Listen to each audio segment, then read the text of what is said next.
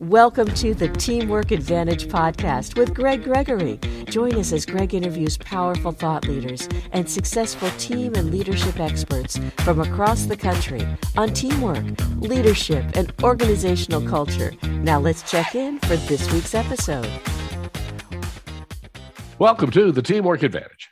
Hi, I'm Greg Gregory, founder and host of the Teamwork Advantage, a podcast that's dedicated to the growth and development of teamwork, leadership, and culture. We're excited to be into our fifth season. Wow, it's hard to believe. Pandemic has taken us all the way through, and we're in our fifth season here. We now have been downloaded in 57 countries around the world and excited to be growing as we speak. Today, we're fortunate to be joined by a gentleman from here in the U.S. We use the term across the pond. I think you guys do as well there, using the term across the pond in London, England, right in the U.K. And we're excited to have him because he's going to share some things with us about being a little bit different and how he got to where he is today. But not just that, it's how we can build the right culture with our organizations and working with people and some of the challenges he's overcome. And I think from talking with him, a lot of our listeners are going to be able to really, really relate here. So let's talk a little bit about him. Patrick Coutts is a gentleman who's, after 20 years as a high school teacher, that would be enough to drive me a little crazy, just working with high school students in general. He realized after 20 years, he wasn't prepared for business. And you know what? The kids aren't prepared for business either. So after 20 years, not being prepared, he ended up meeting Josh, a serial entrepreneur. That's fascinating. And Josh at 19 knew that he was somebody who could start businesses. And it was kind of interesting going there. So they began to understand the future of learning and be able to build that. So Mindstone Learning is about helping people really build that mindset of how they can grow and learn. Over the past few years, he has metamorphed from being a teacher to a solid product manager, as well as a leader. He's the co-founder and one of 3 directors at Mindstone Learning. And he's had some time and great successes, but he's also had some challenges along the way. And that's kind of the exciting part. We often hear about all the successes, things people have done right. But I want to talk today a little bit about some of those challenges. So, ladies and gentlemen, the Teamwork Advantage, Patrick, welcome to the Teamwork Advantage. It's such a pleasure to be here, Greg. And thank you for that very generous introduction. It's always nice to hear my story presented so eloquently. So thank you. Well, I looked at it as I was fascinated the fact that, first off, how did you decide you wanted to go into education? Were you a young child knowing you wanted to teach? You know what? Like so many people, I went into my career because it was what I knew. Of course, everybody knows something about school because they went through it themselves. And I used to say that there are 2 kinds of teachers. There are teachers for whom it was the happiest days of their life, and they want to, when they get out of college, they want to go back there again because it's where they were happy. And there are teachers for whom it was a place of unhappiness, and they want to put right the wrongs that they suffered as children by going back in there and taking on that quest to build happier and better educational experiences. And I guess for me, I was more of that second kind. I had not been fulfilled in school myself, and I wanted to put it right. I wanted to go back and make a difference in people's lives. Yeah, it's interesting you say that, because one of the terms I've used for years is when it came to school, I was in the part of class that made the upper half possible. I hated school. But I love to learn. I love to learn. Well, that really says it all, doesn't it? Because if it's possible to hate the experience of being in school while also loving learning, we've got something really badly broken in our system. And I could talk all day long about the things that are wrong with the way we do education. But your listeners would get bored, so we'll gloss over that quickly, apart from to say that both the American and British education systems are based in ideas which are hundreds of years old already. And even at the time that you or I were going to school, it was already wildly out of date. Mm-hmm. And since then, with the invention of the internet and smartphones and so many other advances and changes in our societies, including the upcoming automation, which is going to disrupt so many industries and job markets, it really is time to rethink how we go about learning and education. And I co-founded Mindstone to reposition the whole game around the learner and not the institution or the subject matter or the employer, but really focus on the power of self-directed learning, which from the sound of it, that would have been you, even from when you were a schoolboy. That self-directed spark. Self-directed learning, as long as I've got somebody keeping my feet on the track, would help. But is that because you get curious and go wandering off the track? As I use the term, I see squirrels every 5 feet. All right, yeah. So that makes a lot of sense. But the thing is that we're not very good at celebrating that curiosity, right? When you see squirrels every 5 feet and you go, oh, look at that. Let me go off there and follow that train of thought. That's something to delight in, right? This is the joy of learning, and we stamp it out of people, both in our formal education system and also in our work-based learning. We act like it's a bad thing to be curious, and being goal-directed is valuable, but curiosity is a value too. We shouldn't go that. And it's just my challenge with that is I'm focused in one direction, then I go over here, and then wait a minute, I'm over here, and now I'm over here, and wait a minute, somewhere I've got to get back to my point. And that's where personally I've always struggled, whether it's education or not. But let's talk a little bit about what Mindstone is, and who are you trying to help? Who is Mindstone looking to help?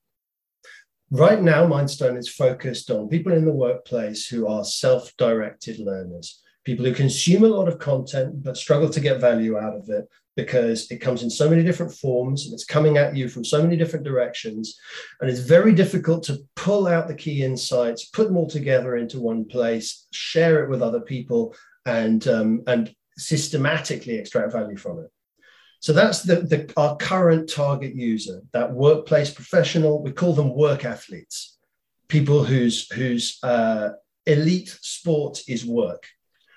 And the reason we're building for those people is that they have a very, very clear problem. They're fully aware of the fact that they're consuming huge amounts of content. They're working very long hours. They're trying to stay ahead, preferably stay in front of the competition. And they're struggling to keep on top of everything. And by building tools for those people as our first users, we've validated our proof of concept that just bringing together all of the various forms of information into one place and organizing it and getting value out of it is a value proposition that resonates. Our long-term goal, though, is for Mindstone to be for everybody, because everybody needs to learn. And the idea that is so wildly out of date now, of course, of education being something that you do in the first part of your life, and then you finish learning and you go off into the workplace, that's over. We all know it's over. Yeah. Well, my expression has always been, if you're not growing, you're dying. So if you're not learning and growing, you're dying. Well, exactly. So knowing that, I think 10, 15 years ago, you might have experienced a lot of pushback from people saying, do we really need this? Do people know that there is a problem there that they need to solve? But today, especially in the wake of COVID, where people were forced to reflect on their working lives, that's not an argument that we really need to have anymore. We don't need to persuade people that learning and upskilling is something that they need to do for their careers and in order to stay ahead of the coming automation. People understand that it's already knocking at the door. They need to. Yeah, that's where I wanted to go was, did COVID ramp this up for you guys? I mean, your Mindstone's only a little over 3 years old, so you kind of got started right at the edge of COVID. Am I right? You're absolutely right. I actually walked out of high school the same day that every teacher in the country walked out. I left the teaching career during the very first lockdown, and Mindstone got started right then, which made for some quirky aspects to my company. the fact, for example, that we were remote first by force meant that I didn't actually meet some of my colleagues in person for nearly a year. We were working together on Zoom for nearly a year before I actually got to meet these guys. So that contributed to the shaping of the culture of the company. But as you can imagine, starting a learning startup during COVID had an effect on the shape of the company and our earliest users. A lot of our early users, for example, were students, even though we weren't building for them, because students suddenly were stuck at home and needing tools to be able to get value out of their online reading. Mm-hmm. And we've since pivoted back to where we always intended to be with the adults in the workplace. But COVID definitely shaped that initial experience. Mm-hmm. I want to take a little step back if we can, because prior to getting the podcast going, you and I were chatting about Josh and some fascinating things. He's a serial entrepreneur.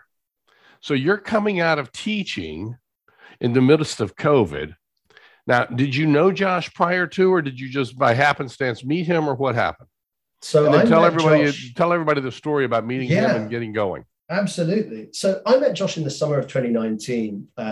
So obviously before COVID was even a thing. And I was introduced to him because he was just getting out of his third or his fourth startup at that time. Mm-hmm. Now, this was a company called Super Awesome, which is the world's largest kid internet safety company. It was bought by Epic Games. And he was just coming to the end of that and thinking about, what's my next challenge? I want to do something in education and learning. And so we were introduced by a mutual friend who said, hey, look, you should meet Patrick. He's a teacher, you'll have a good chat.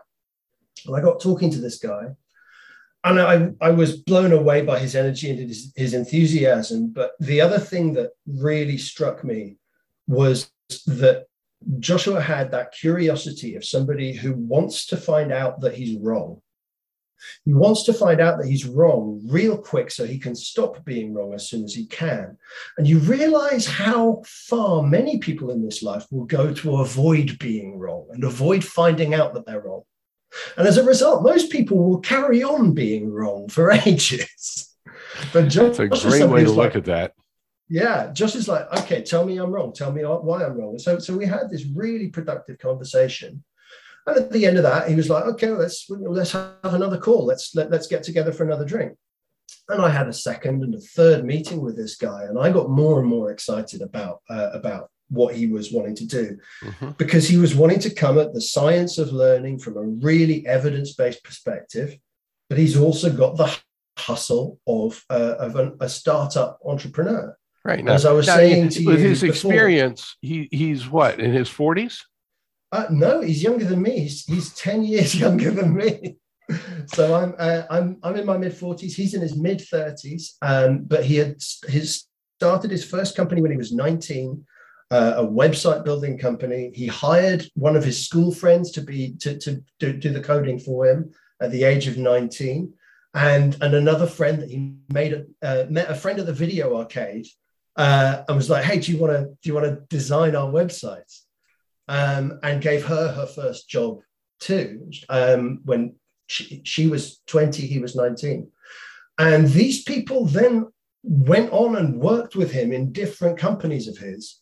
So that currently on our team of 12, there's 3 or 4 people who've worked with this guy since they were kids together, which I always say is a massive vote of confidence. And, we gripe and bitch about each other, but the truth is that these people would not have come together if they didn't trust the guy to do what's right.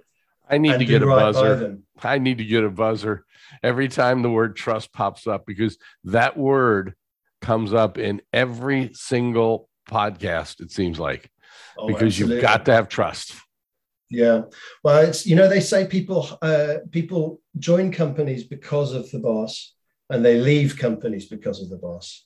And it's so true, because culture is formed by the things that we do every day. And so the fact that Josh is somebody who means exactly what he says it makes it so much easier to build a culture of transparency. And maybe we'll talk some more about that going forwards. But just to wrap up the chat about how we got started. So I got introduced to the guy, and I was super excited about building a scientifically valid learning platform. I quit teaching to throw my lot in with this guy, and we're now 2 years in, just over 2 years, and it has just been a relentless roller coaster of learning for me. And you were saying before about if you're not growing, then you're dying. I feel like my life has completely relaunched itself because I have been on this incredible learning journey for myself over the last couple of years, and I feel like I'm only just beginning. There's so much ahead of us, and that's exciting because when you're excited about learning, then that comes off on the employees that you're working with. And as product manager, and we talked earlier again, you're the product manager, if you will, director of products for Mindstone. Your product happens to be learning, but you are not in learning and development. That's right. I called myself the chief learning officer, and people kept thinking that I was, a member of the HR team doing the internal training for some giant corporate. And nothing could be further from the truth. We are a learning company, and so our product, as you say, is learning.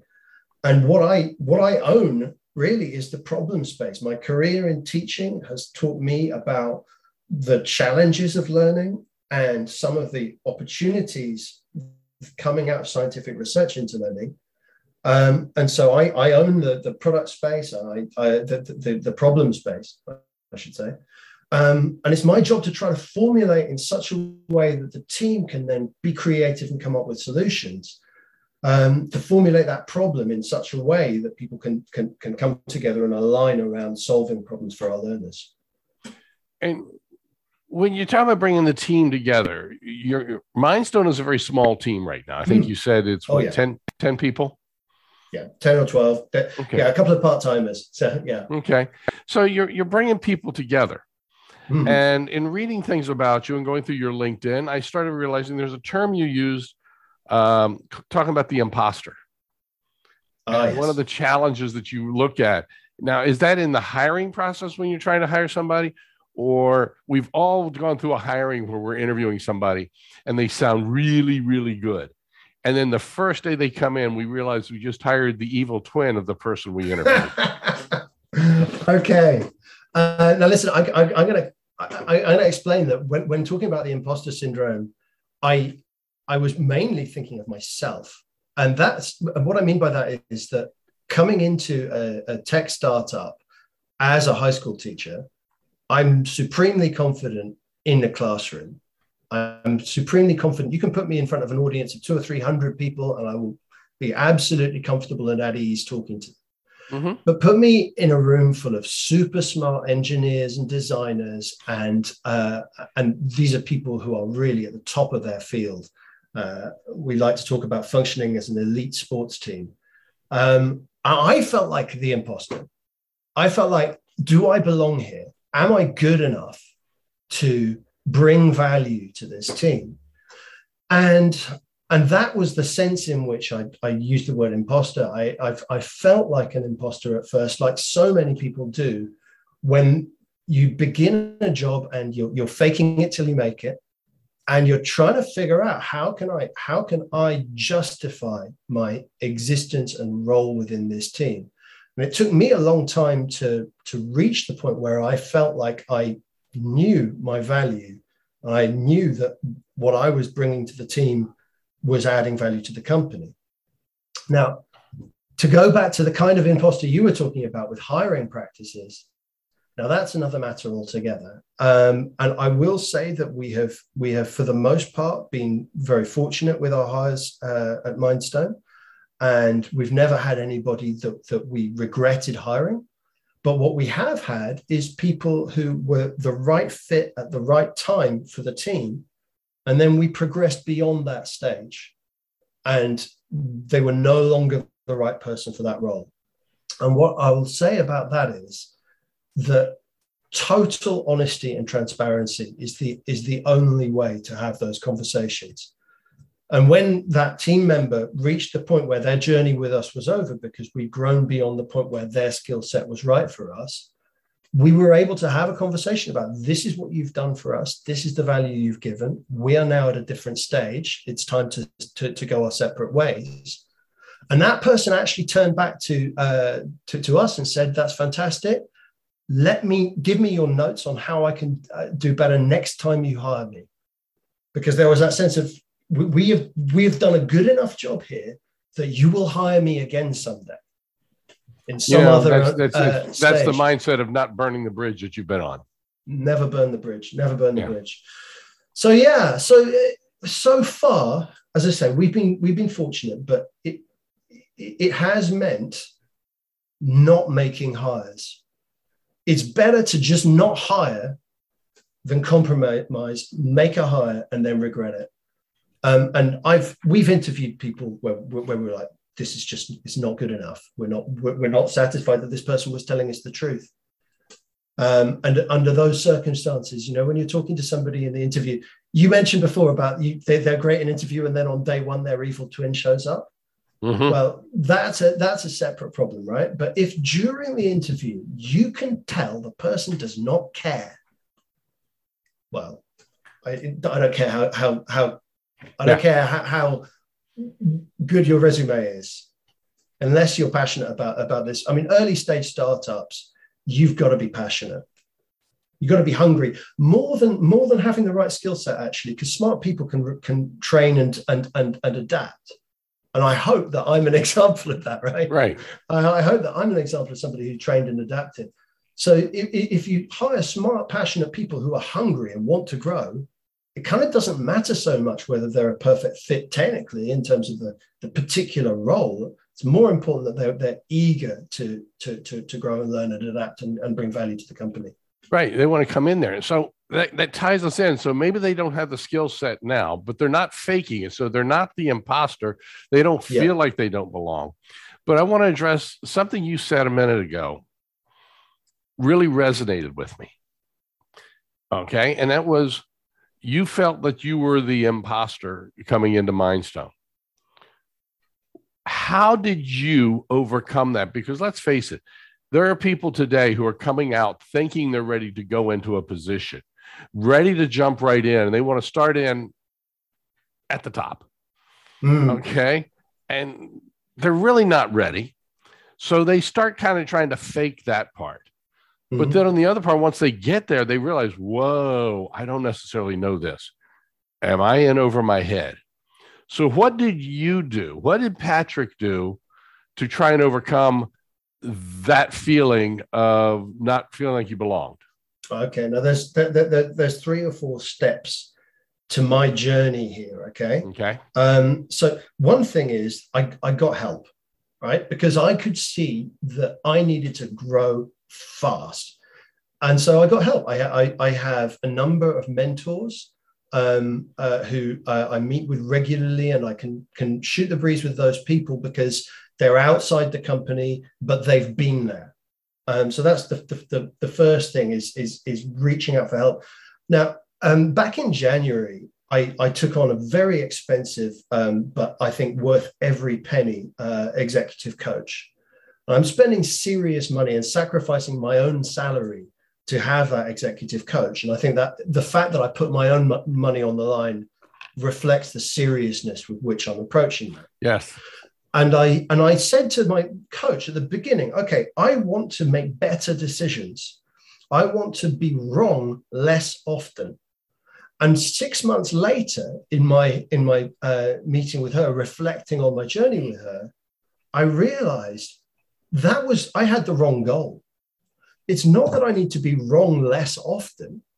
I need to be opinionated and confident about my own areas of expertise, and also humble about the things that I don't know.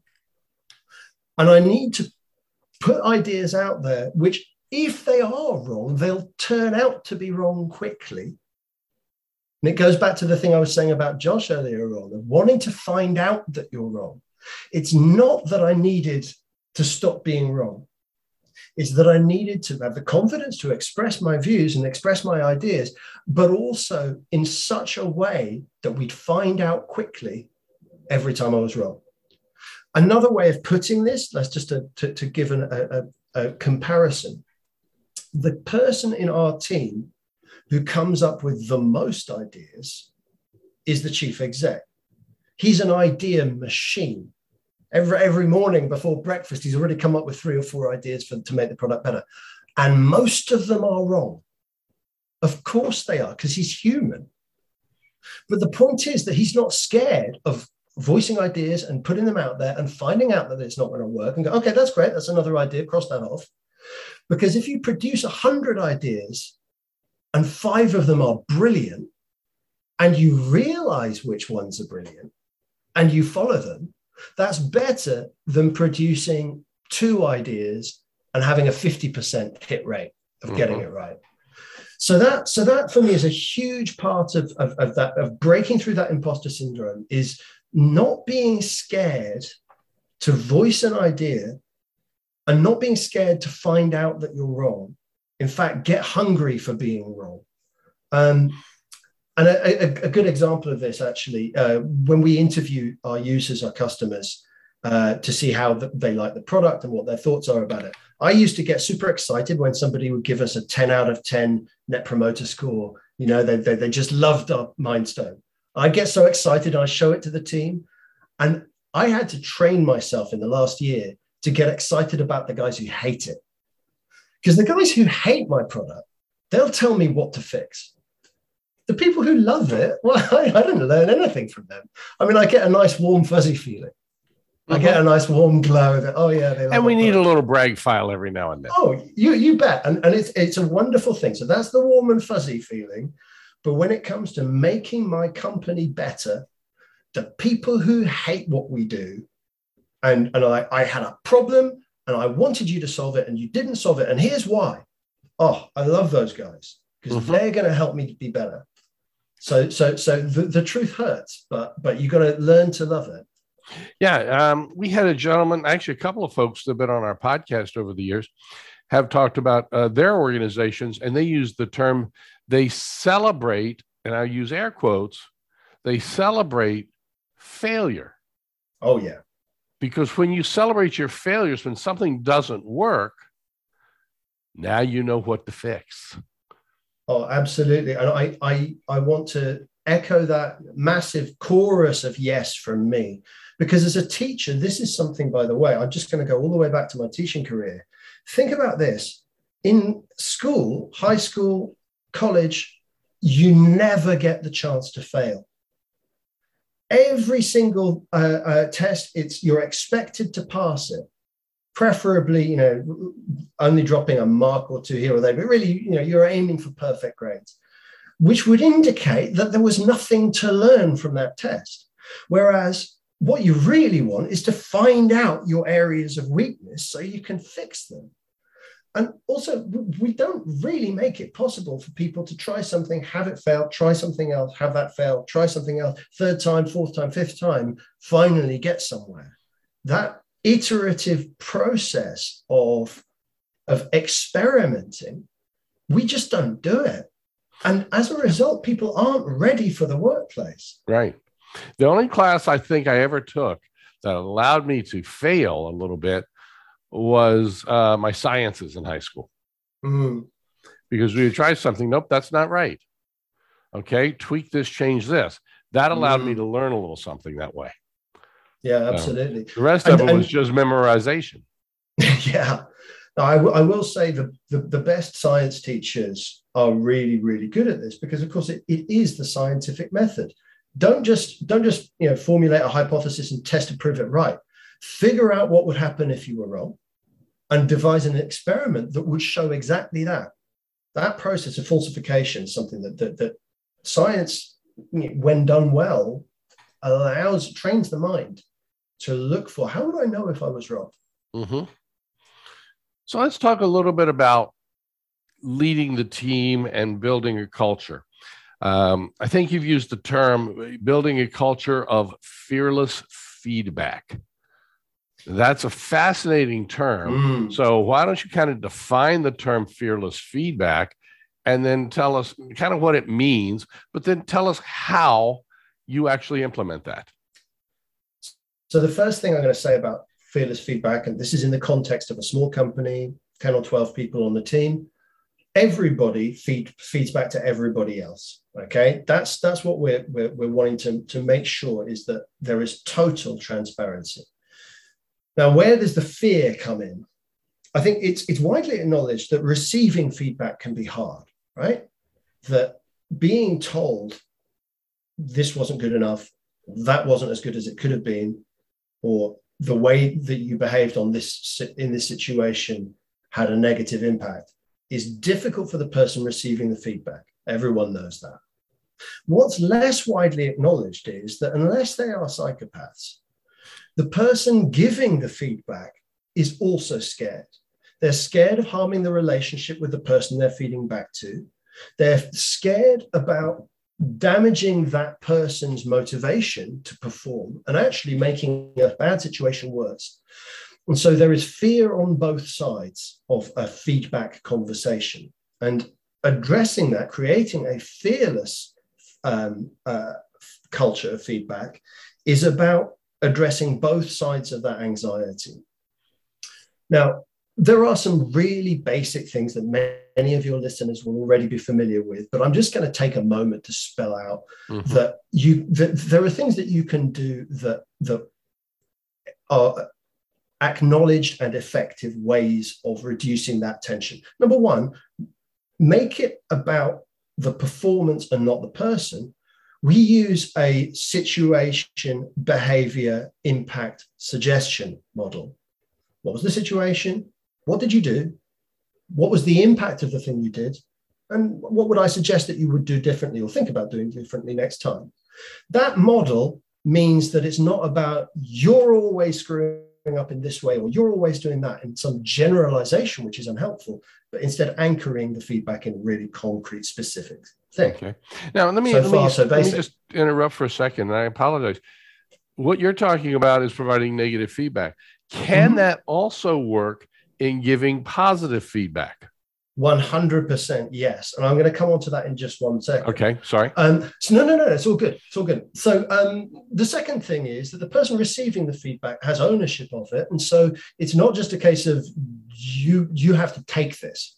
The person receiving the feedback always must thank the person for giving it, because it's an acknowledgement of the fact that it can be a scary thing to give feedback. So thank you for giving this. But then what am I going to choose to do with it? Maybe I'm going to adopt your suggestion, or maybe I'm going to reject your suggestion. I own my behavior as a receiving feedback from you. So I thank you for it. And then I choose what to do next. Now, you were talking about positive feedback. This is where everything I've said so far has been pretty standard. But here's a way in which we've innovated radically as a company. We share feedback privately, but there is a strong culture when receiving feedback for the person who receives it to then publish the entire piece of feedback, including their response, to a public channel within my company so everybody sees it. And that is owned by the recipient. If I think that the feedback that I receive is not fair, I don't have to publish it publicly. But by doing so, I provide the whole team the opportunity to learn from this thing I just learned. I also show the team that I'm not scared to receive that feedback and that I own it. And that it's a ballsy thing to do, to put it out there and say, hey, I just got this tough feedback, but I'm so unafraid that I'm going to share it with the whole team. And everybody from the chief exec down does that. And of course, we also do it with the positive feedback. And that's an opportunity to brag. So when the positive feedback comes in, that goes out in the public channel and everybody's cheering and celebrating. Absolutely. But it's the negative feedback, which is shared by the person that received it as a choice, which is the most powerful, because it's a way of signaling not just this is a company that shares its feedback, but this is a company where nobody needs to be afraid of showing that they have just been told off for having screwed up. Right. Making and that's because they've got that level of vulnerability trust already built. Yeah, absolutely. One of the things I do in my sessions, and we talk about, is something you just hit on, and I thought you said it very eloquently, is about sharing the knowledge. I've always looked at the sharing the knowledge, just like, hey, I learned something here from a technical point. Let me share it with the team. You're now talking about what I learned that I messed up. So let me share that with the team so that starts to build us a little stronger. And that's just powerful. There's 9 steps I've got in my model. And one of them is share the knowledge. So that's cool. Absolutely. Yeah. And I would just add that when I receive difficult feedback, I am emotionally involved in it, and it may take me some time to process that and accept it. But when I see someone else getting a very similar piece of feedback, because I'm not emotionally involved, I can calmly look at that and go, oh yeah, that probably applies to me too. And so it's easier for me to see it about a third person than it is to see it about myself. We all have a blind spot. The key thing is what you said, is seeing it about the third person. That's kind of easy, but then having the audacity to say to yourself, I do that too. Yeah. And being able to internalize that your way, that's not an easy thing. It's not. And we're all at different stages in terms of our self-awareness and our ability to evaluate the way in which we behave and the impact of that behavior upon others. This is 3D chess, right? when you're trying to figure out how the way you speak affects others, right? That's hard to know. And so you need to give it time, and you need to really listen to the signals coming back from other people. To give you a concrete example, quite early in our journey, I got a feedback from Josh, my chief exec, saying, Patrick, you've got to watch out, because your negativity, when you're critical of an idea, the whole team listens. And they all think that the sky is falling when you're negative about something, because you have the authority as the senior person on the team with the experience and expertise around learning. So watch your negativity. And I was just like, I was so upset by that. But then I reflected upon it. And eventually I felt calm enough to then put that feedback out in front of the whole team. And when I put it out in front of the whole team, everybody's reaction was, that's so true.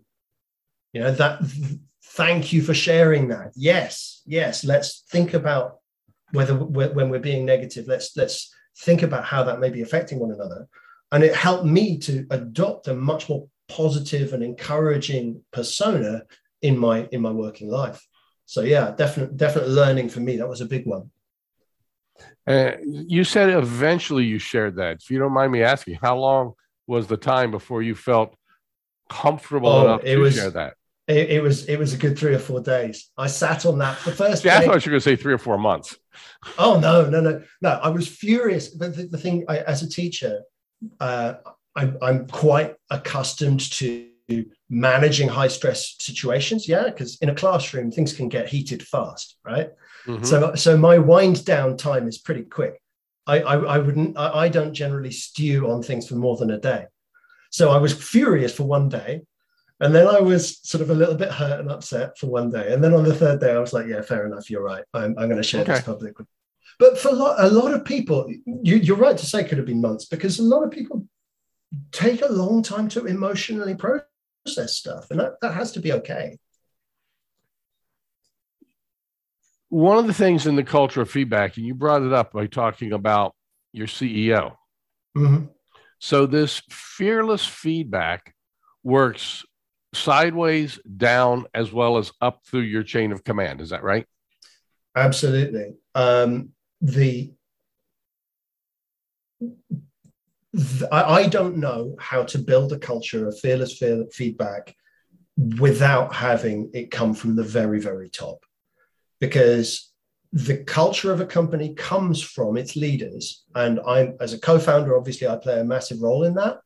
But if I didn't have 100% confidence that my chief exec is going to walk the walk and not just talk the talk, it's not going to just be lip service, I don't think it would be possible.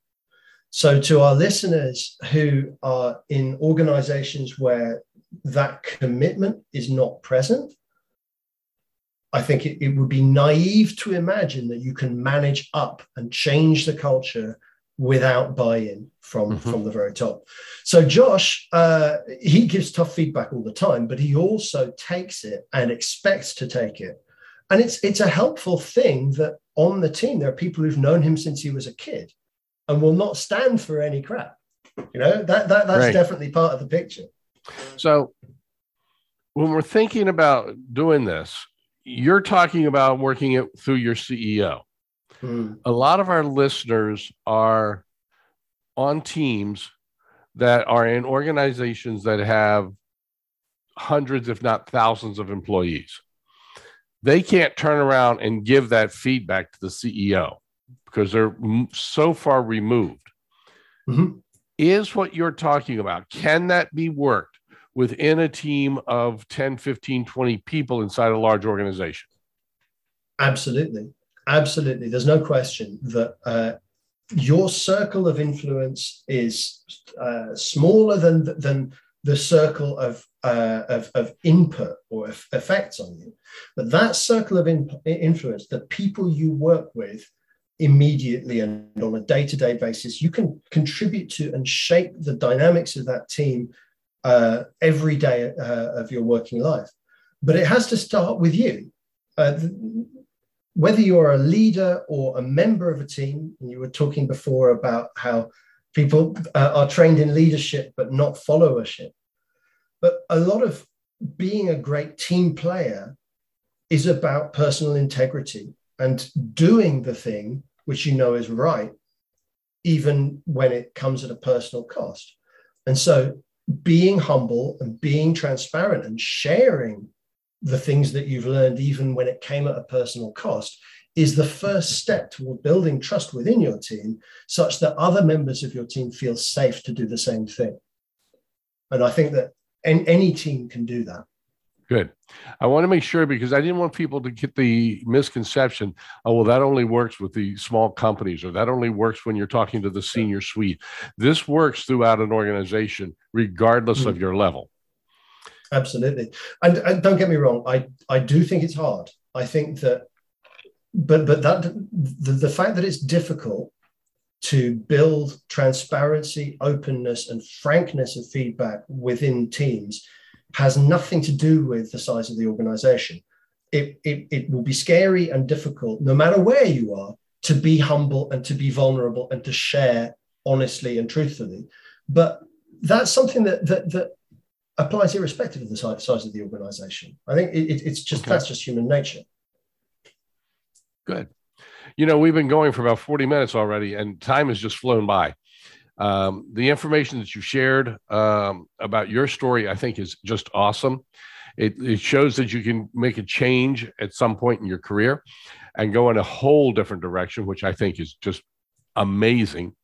But your idea of fearless feedback, the ideas that you've learned, I'm going to encourage people to go back and listen to segments of this again so they can really, really pick up what you're talking about and then how to apply it. The biggest thing is for people to figure out how to apply things. You can give them steps, but sometimes those steps need to be tweaked within themselves. And I think your ideas are just great foundations. I'd be a little remiss if I didn't ask you about your guitars hanging in the background. So for those just listening, Patrick in his background here has, I'm looking, I think it was 5 guitars? There's 3 on the wall, and then there's the 12 string down underneath there. And I must admit, there's a couple more in another room. So we're not talking, these are not just little props to look good on the wall. No. So we've got a Canadian arch top, an Ibanez 6-string electric, a fretless bass, and then I've got one of those lovely 12 strings.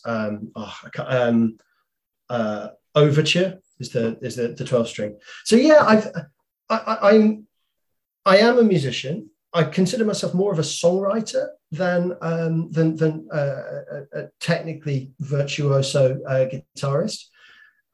It's a great way of expressing creativity. And I'll be honest with you, though, in the 2 years since starting Mindstone, I've only written I think I've written 3 songs in the last 2 years. Normally it would be, I would write 2 or 3 songs a month. And the reason is that my creativity has been channeled into the business. Mm-hmm. And the business is my baby right now. And so sadly, I'm so ashamed to admit this. The guitars are a little dusty right now.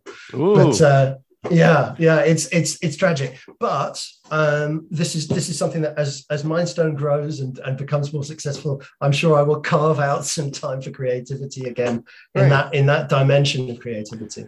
And I was thinking the guitars, you'd pull them down whenever you get stressed to the point, might start to play it and relax you and get you back into the right spirit. No, I'll tell you what I do to relax and get in the right spirit is I go jogging. Like many work athletes, I try to extract value from every minute. And so I'm listening to audiobooks while pounding out the miles on my morning run. And that's what gets me into the right headspace. And that's great. We all need to find our thing that gets us into that right headspace, whether it's running, playing music, singing, sleeping, meditating. We all have our own ways. And so that's powerful, especially in this crazy time that we're in. Patrick, I want to thank you very much for joining us on the Teamwork Advantage. Hopefully we'll have you back here down the road with some more stories that you've been able to do. We'll get this shared. Remember, folks, Teamwork Advantage, where we share skills and ideas that you can start to implement immediately. And Patrick has definitely shared some of those. We get together once a week with you on the Teamwork Advantage. And when you join the Teamwork Advantage, remember, having a good day is just being average. When you listen to the Teamwork Advantage, we know that you're not average. So go make today an excellent and exceptional day. Till next week, take care. Bye-bye. This has been the Teamwork Advantage with Greg Gregory. To learn more about how Greg can help your organization develop a powerful winning culture, visit teamsrock.com. That's TEAMSROCK.com. Be sure to join Greg next week when he interviews another exciting and powerful thought leader on the Teamwork Advantage. Until then, as Greg says, make sure you have a great week, because a good week is just being average.